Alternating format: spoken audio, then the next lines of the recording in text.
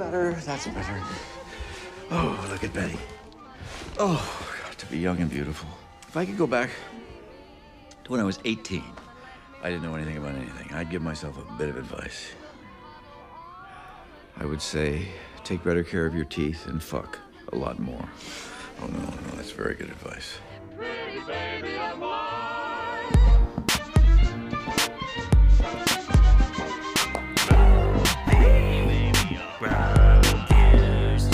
Everybody loves my fucking movie reviews. You should check them out, cause they're pretty cool. What's up, fish fuckers?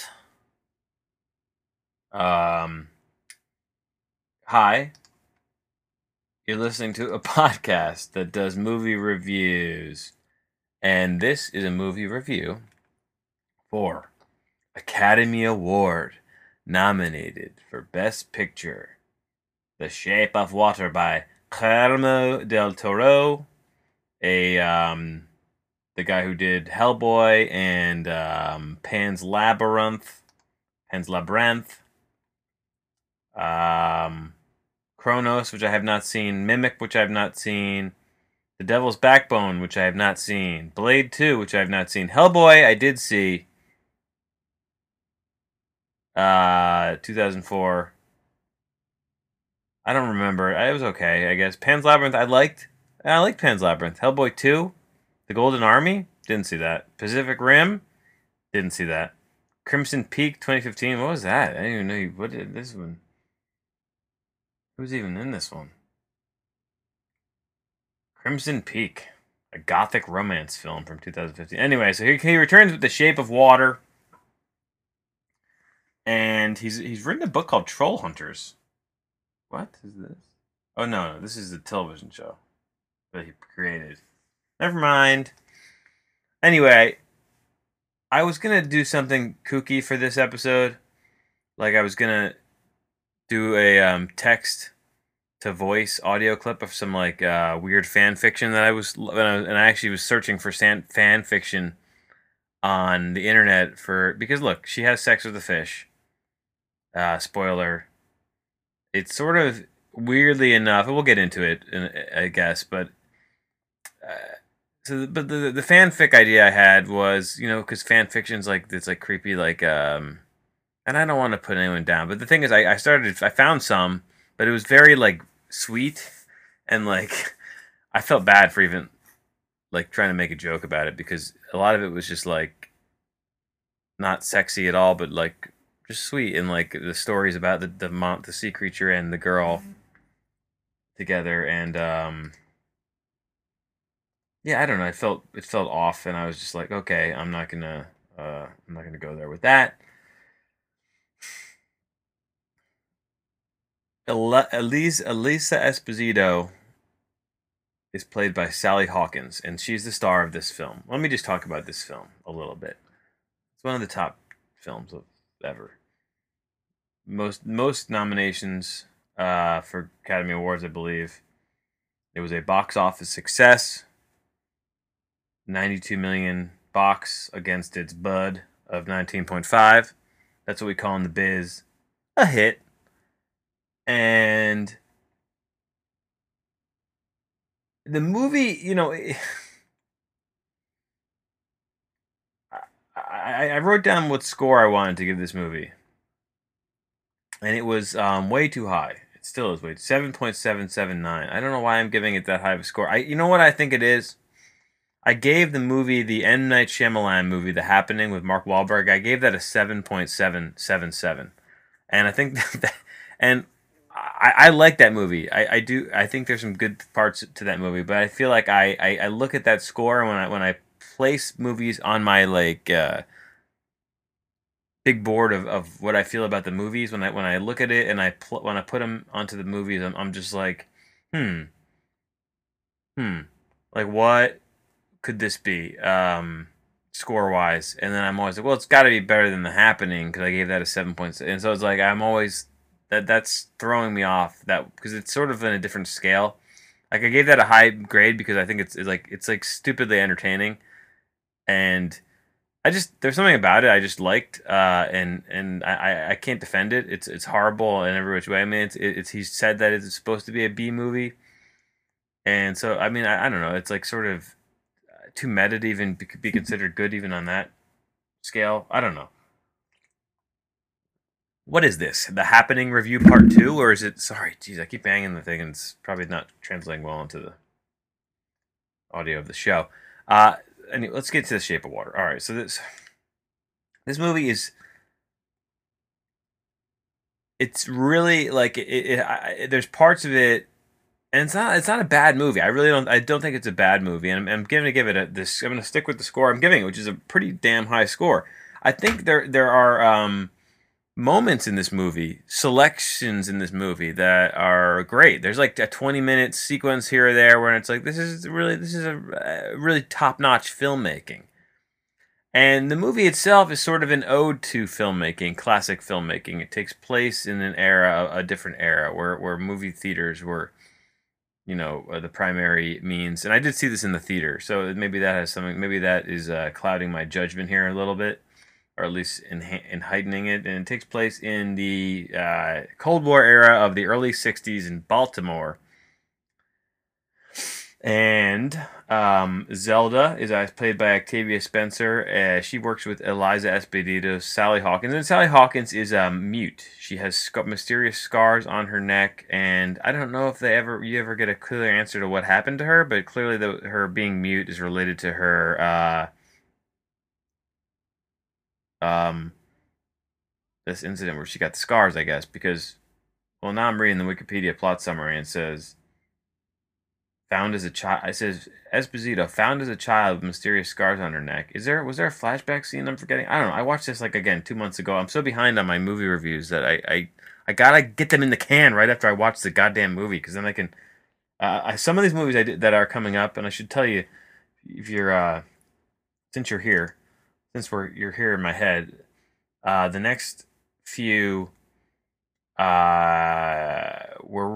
close to getting caught up.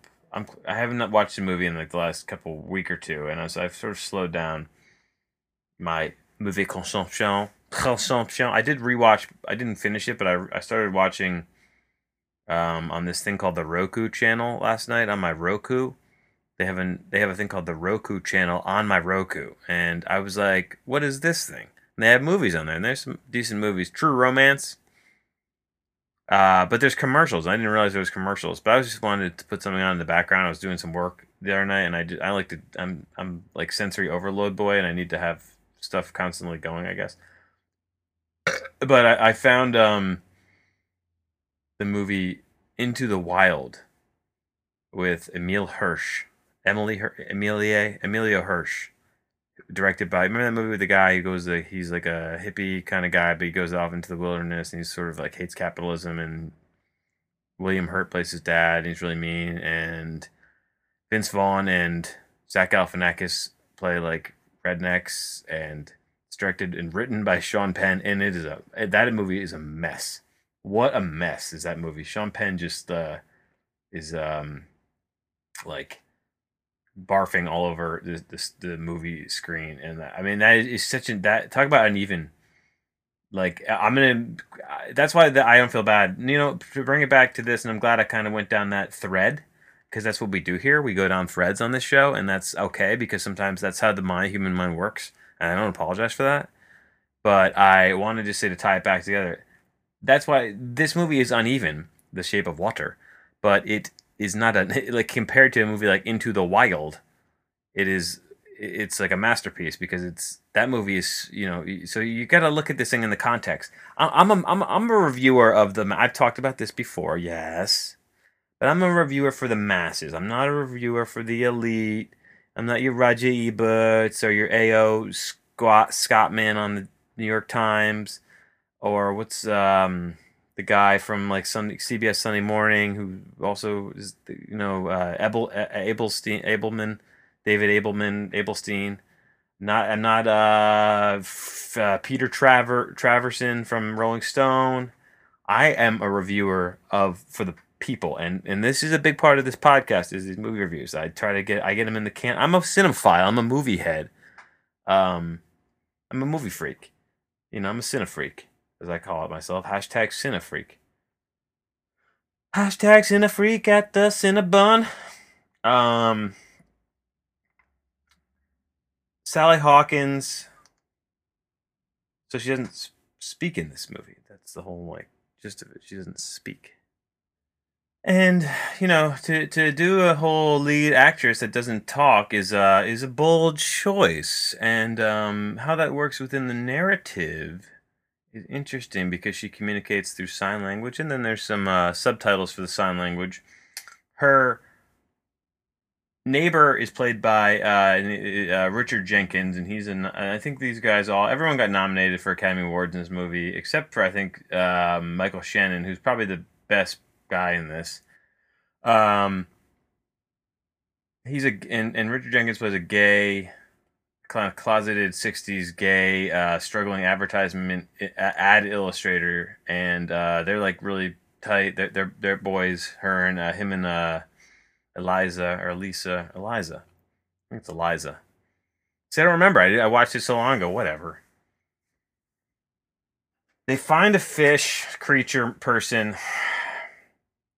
Michael Shannon, who's a great actor, was you know him from all these open shelter, take shelter. That one with the storms, and he's like going crazy. He finds this creature and it bites part of his hand off at some point. And then Eliza like starts giving it eggs, hard boiled eggs, and they have she captures it. And that happens like fairly early on in the movie. And then she has sex with it in a scene where she fills up in a completely implausible scene where she puts a towel under the bathroom door and then runs the bath until the whole room is like a aquarium that floods like the whole apartment building. Like that wouldn't, like the water wouldn't do that. Like I feel like the water, well, and so anyway, she gets naked and she bones the fish, and it's like, other than showing like his fish penis into her vagines, it's pretty, you know, she's actually, there's a bit of nudity. This is a hard R, I guess, because there's a bit of nudity. And so here's the thing about this. Let's talk about the fish fucking, because they could have done this movie without it, right? Like she could have just been enamored with him, and their love could have been more platonic, right? I think that's one way to do it. There's something odd about her, like the decision to like go full-fledged that way, because he is like a beast. I mean, he's like doesn't, you know, he's smart, he can communicate, but he doesn't speak, you know, he doesn't speak a language per se. Like, you know, he's a fish creature. And she even talks about it, like how they ask, like, how does that even work? Because it doesn't look like he has a penis. And she does a thing where she like motions with her finger that like, oh, it comes in and inside, like the penis grew from out his body. Like, so she describes the sex to another person's movie, and it's bizarre. It's like, it was definitely and that's why I was like, let me look in the internet see if there's any fanfic about this, because it's so weird. I'm like, there's got to be some fan fiction about this weird shit. But I really couldn't find it. People got, you know, they sold this as a very sweet tale of love, and it was, and it's still like that. That's the takeaway, is that, you know, these are like, you know, it was like there's like a certain amount of sweetness to them, and I get it. But you know, she fucks the fish. So that you can't undo once you fuck a fish, you can't really undo the fish fucking. That's what I always say. Bada bing bading. Stuff happens. Also, the guy from A Serious Man. What is that actor's name? I don't know. I never remember his name.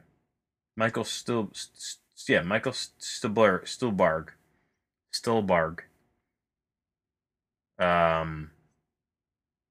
Age 49. He was born in Long Beach, California. He's married to Mylene Lofgren. not important for this review at all.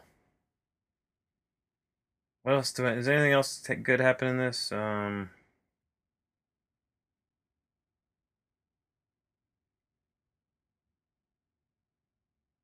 This is funny, this sentence on Wikipedia. Eliza and the creature soon become romantically involved, having sex in her bathroom, which she at one point floods for him.